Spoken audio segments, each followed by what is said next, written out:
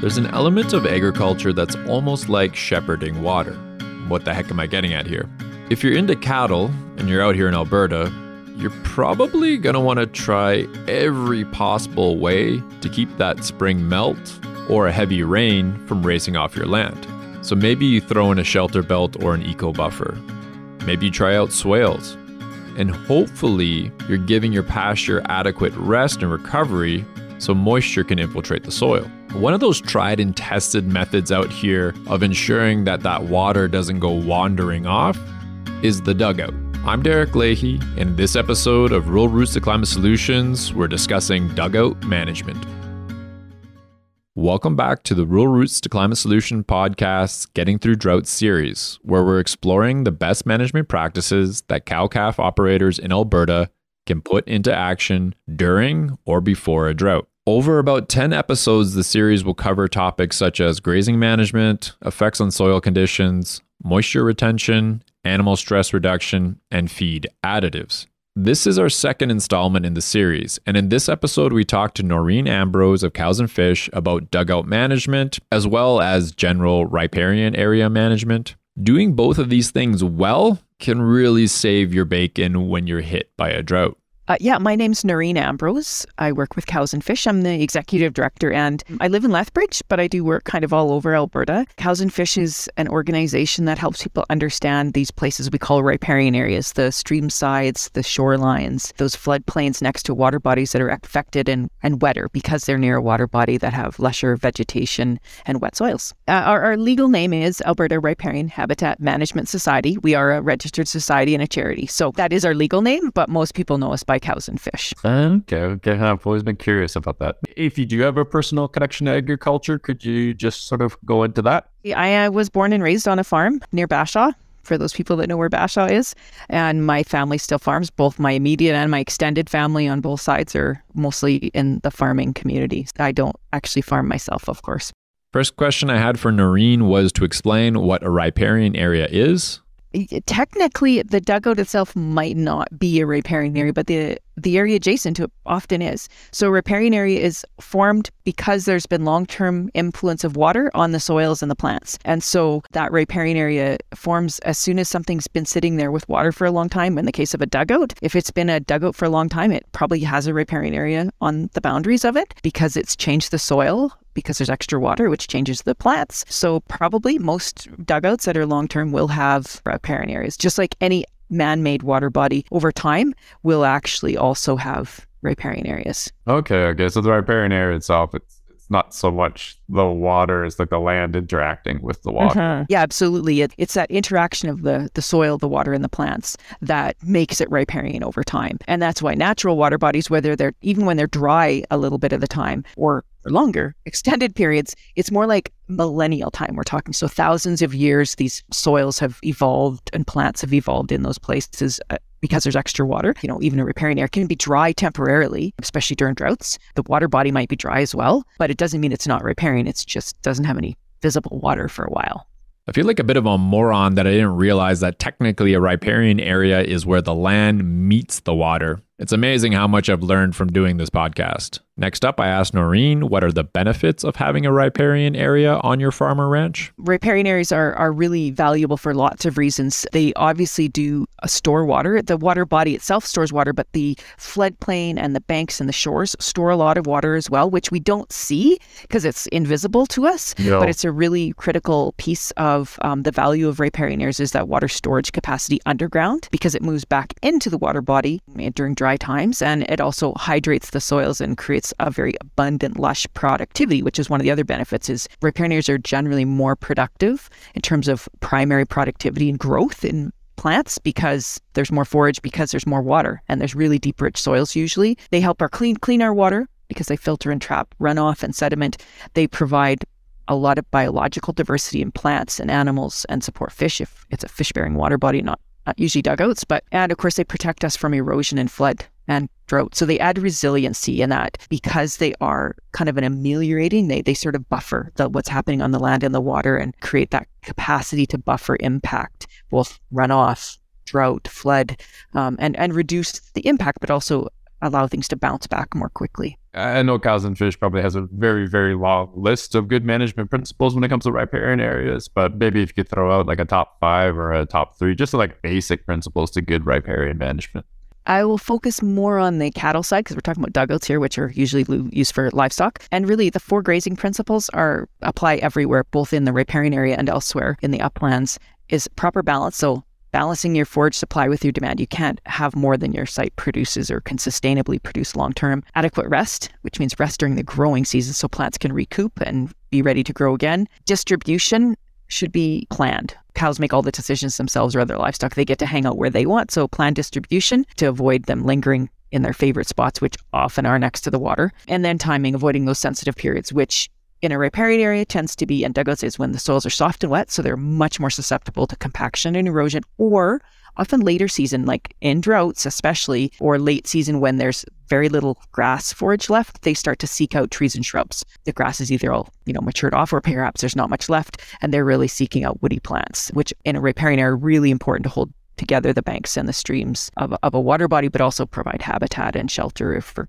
livestock and wind protection too. So those 4 principles, regardless of how you accomplish it, different kinds of rotation, different kinds of timing, the practice of how you get there is highly variable, but those are the 4 things to look for basically in grazing management. I don't know if I'm the only person that has this in their head, but maybe other folks too. It's just when you think riparian areas, like good management is just putting up a big fence around it, making sure nothing gets in there. But you're talking about more like you integrate it into the farm. It's not just like a conservation piece. It's part of the production. And it's really certainly up to the manager, the landowner, to determine if exclusion is an option. Certainly not all riparian areas are suited to grazing. For all the reasons I mentioned, they maybe can't be mitigated, those sort of principles. Sometimes it's like logistically really a problem. Access, or just cows are getting bogged down, and other sensitive reasons like wildlife habitat and water quality, or it's not a big chunk of your space and you are fine with converting that to an exclusion area for conservation purposes, for water quality protection, for wildlife or whatever. That's totally an option as well. But if you are grazing it, you really need to look at those principles I talked about and to keep it sustainable long term. And sometimes that's making it a really defined riparian pasture. So it's only used when it's suitable for riparian areas, because a lot of times we have riparian areas interwoven with other sites, and that includes our dugouts. Our dugouts usually don't have a lot of area, so they aren't really big enough for a pasture unit. But sometimes riparian areas are whole floodplains and valley bottoms, right? In which case they could be quite large. And so managing them for what's suitable for them compared to a dry upland or a tame pasture or a forest that's next to them can be quite different in terms of what's suitable timing.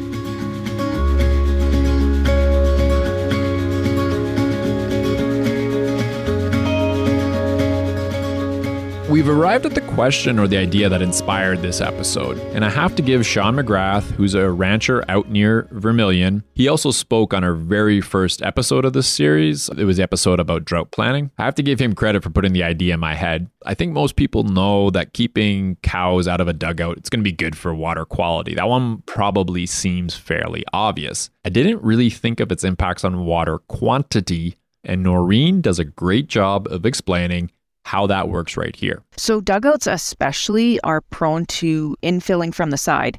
So when livestock are accessing the edges of it, I won't call it the banks, but the sides, whatever shape you've built them, basically hoof action over decades or years pushes soil down into the bottom and they basically start to fill in. And that means there's less capacity to hold water. And not that it adds new water in a drought, but it means when there is water from runoff, from snowmelt or whatever, when there is available water to capture, you can capture more if you haven't infilled it. And so a lot of producers, of course, are spending money, and there's some producers we worked with in the last couple of years who were, they're spending a bunch of money to dredge out their dugouts to add capacity back, because when you do have water available, you need to capture it. So in drier times, you have it. And if you don't have that capacity, you can't store it. The basin gets smaller and smaller. In natural water bodies, that's a little bit different because, let's say we're talking a stream, obviously water's flowing. But in a lake or a wetland system, or say a small wetland, the more your hoof action is breaking up the bottom. And to some degree, this probably applies in dugouts as well. It's almost like there's a natural seal of,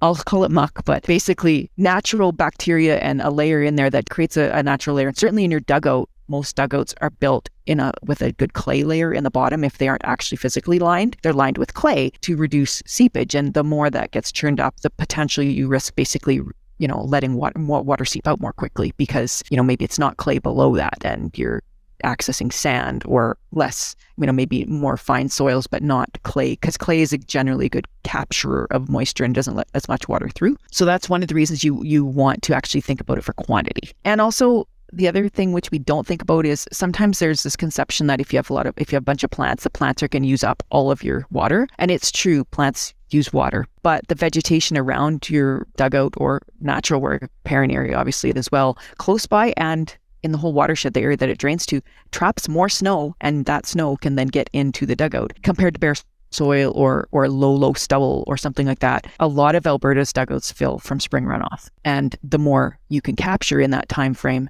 to get into your dugout, the more you'll have for later. So if it blows away or evaporates away, then it's not going to go in the dugout. And so the vegetation can be actually really helpful. And so that's why keeping your cows from creating a lot of bare soil is also important, to just allow snow trapping and water holding opportunities. Do you or Cousin Fish have any recommendations of the type of vegetation you could put in place? One of my first summers in Alberta was spent trying to plant trees around a dugout, and all those trees died. So throughout that year, so maybe it was that, but was that soil hard to get the trees in too, because there's so much clay in there. I would say think more than just the edges, right? Think of the surrounding area that's feeding the dugout, the upslope, up watershed. So the area that's going to drain in, whether that's tame pasture or native pasture or forested, encouraging that. And the stuff right close to the dugout, it's really tough because usually the spoil piles are subsoil, like from 5 or 10 feet down. So the quality of the soil is really poor. Grass seed of that's maybe a little saline or low quality tolerant. Every area will be different depending on the soil you have or how saturated. Sometimes people have spread out or even removed their spoil piles. In that case, it's totally different soil. But a lot of times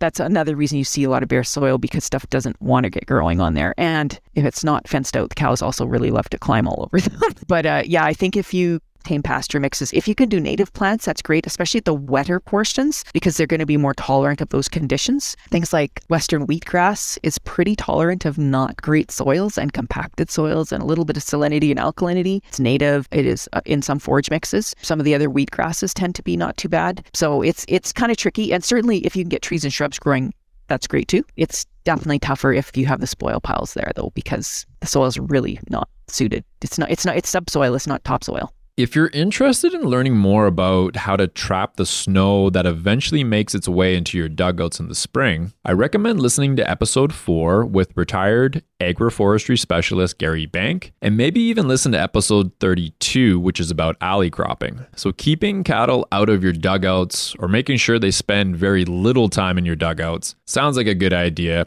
if you're preparing for the next drought. Ask Noreen if she had any recommendations on how cow-calf producers can keep cattle out of dugouts, but at the same time, ensure they have access to adequate water. There's a lot of great research in Canada and the US that shows that even when you don't fence out a water body, including dugouts, putting an offsite watering system of virtually any kind that pumps the water out into a trough is 80% of the time they're going to drink out of the trough, even if you don't fence out the water body, whether it's a dugout, a stream, a lake, wetland. There's always the odd cow or young animal that has either a bad habit or a long-held habit they don't want to break. But the vast majority, and almost all the research leads to this, 80% of the drinks will come out of the trough and not the water body if you don't fence. Having a waterer, that will really save you money because you don't have to fence. But it also means, in a drought situation, or if you're concerned about your waterer may fail and you're not able to check it daily, in the summer you need cows to have water every day, obviously, can be a great strategy to at least reduce the pressure. But I would say always put the trough as far away as you can, because I go back to the principles. If your distribution is just on the bank or the very edge, you're not really distributing the better. They're still just going and lingering all their time right on the edge of the water body, or including the dugout, and having the same impacts you're trying to minimize, right? Pull it further away is better. And not putting your salt right on the bank of the dugout, right beside your water. Put your salt somewhere completely different. Salt and water do not need to be together, although it's sometimes convenient. It actually encourages the cows to spend twice as much time there, because some of the livestock behavior research says that they take them separately. They take a drink, they do whatever, and they come back another time to get their salt or mineral. So if you put your salt and mineral, which is the next most important thing for distribution, put it somewhere else, then you're not doubling the time at that same water body. So that's really useful. Obviously, fencing is valuable. It's kind of been an interesting evolution of best practices, because dugouts used to be a great place to say, well, let's just make sure we have the ramp shape so that when cattle are going into it, it's the right slope. Now it's kind of recognized that it is better to exclude them just because the water quality and quantity and the dugout will last longer. But you can do that by fencing it off. You can do that by pulling the water out to something else. Same for principles. Even temporary electric, there are quite a few people that do that. They'll fence off 3/4 or 80% of the dugout and just give one good access point that's got low slope and is not as prone to erosion as geotextiled and gravel. That's kind of the old PFRA technique that helps reduce that sloughing in of your dugout and makes it last longer. And in a drought, or if you put one string of electric fence or one string of regular barbed wire around in a situation where your waterer doesn't work, the cows can still get in. They'll let themselves in, so to speak. So kind of like an emergency backup plan you do want to have if you're not out checking daily or regularly, it's remote or whatever, you definitely need to make sure they can access that water, especially in hot, dry conditions in a drought. But dugouts are also prone to, because they can be smaller, it is important to check them for water quality, and you can get it tested. Certainly things like blue-green algae are toxic to cattle, or even just high sulfates. So in a drought situation, your water quality could be quite low. Low volume means sometimes higher risk of other water quality, so sulfates and salts build up and things like that.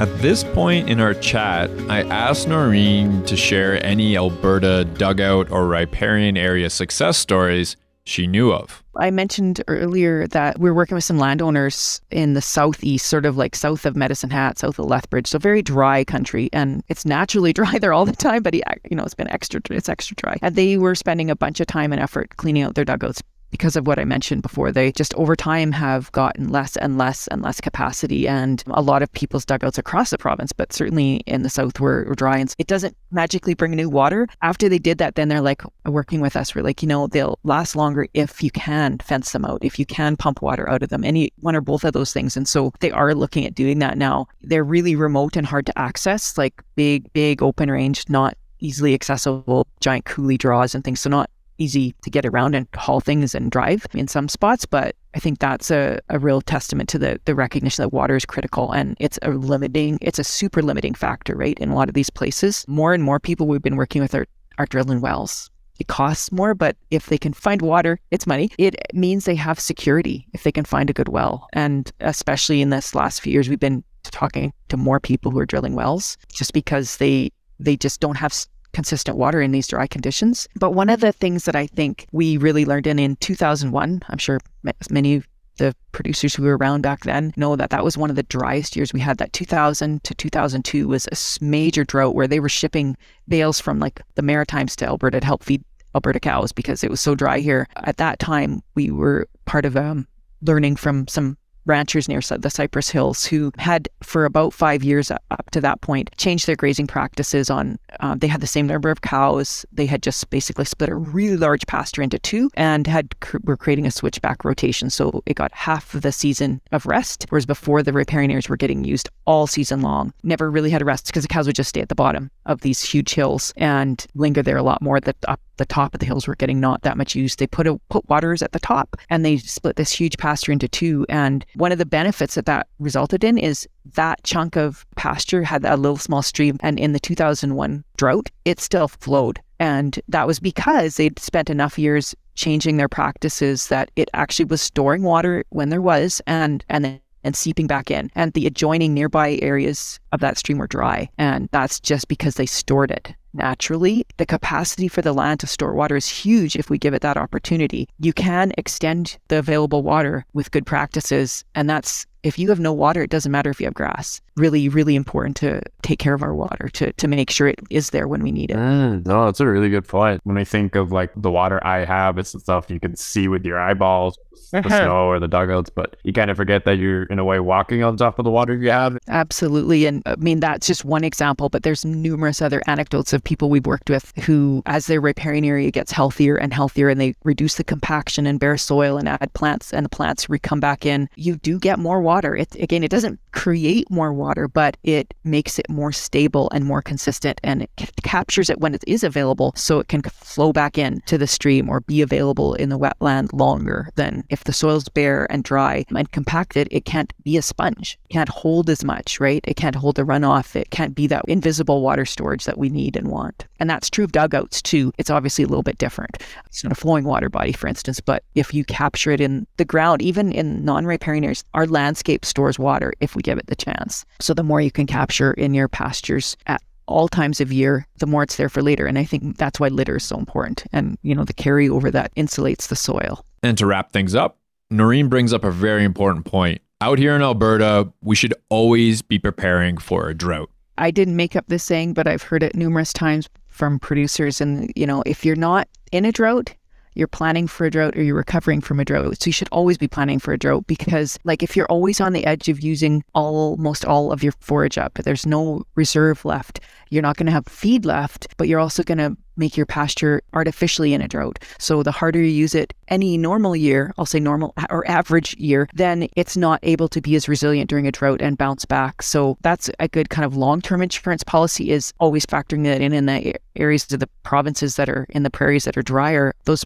producers have been doing that for decades. Otherwise, they don't survive. But I think especially for those that are in slightly moister parts of the prairies, you kind of can get away with that a bit more. In tame pastures, in central, in the parkland, it's still important, right? It's still thinking long term. What's my stability? The healthy pastures and fields that feed, I'll say in quotes, or the runoff of your land into your dugout or into your riparian area, but will increase your water. Like I said, if you trap it and hold it at any time, that's a good investment into the future, not only in forage production, but also in sustainable water and cleaner water, because it's going to have less sediment. It's going to be better for your cows. Healthier cows come from drinking clean water, right? Less nutrients, less pesticides, bacteria, all those things. If they're kept on the land and not in the water, then you're also going to have healthier cows. So all those things feed together, in addition to the conservation reasons of wildlife and water quality for our neighbors and downstream water drinkers and all those great things too. Yeah, so we got through my questions. I'm not sure, is there anything else that you feel needs to be said about the subject at hand? Maybe I would just say, dugouts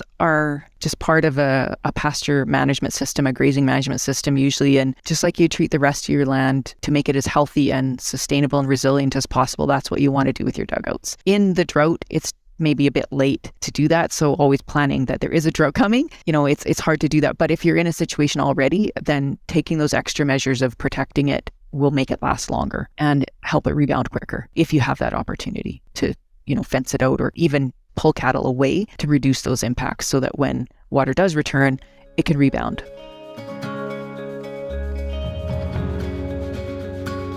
We hope you enjoyed the second installment of the Getting Through Drought series. We've got more episodes coming your way just before Christmas. In the meantime, you might want to listen to episode 10, Working Beavers, and episode 15, Ecosystem Services, to give you some ideas on how you can increase the amount of water in your dugouts and the amount of water that's in your land. Rural Roots to Climate Solutions is an Alberta-based initiative empowering agriculture producers and the communities they live in with climate solutions. Rural Roots runs workshops, farm field days, webinars, and the Regenerative Agriculture Lab, produces a farmer's blog, works with rural communities to develop their own renewable energy projects, and of course, we do this podcast. For more information about us and what we do, go to the website, which is www.rr2cs.ca. The rest of the amazing and talented Rural Roots to Climate Solutions team is Marie Galanka, Cheyenne Younger, and Kristen Mountain. The podcast is funded by a variety of Alberta-based funders, and the Getting Through Drought series is largely funded by Results-Driven Agriculture Research, or RDAR. My parts of the podcast were recorded in Calgary, so that means they were recorded on Treaty 7 lands and in the Métis Nation of Alberta Region 3. Happy farming wherever you are in Alberta, and remember, what's good for the climate is good for the farm.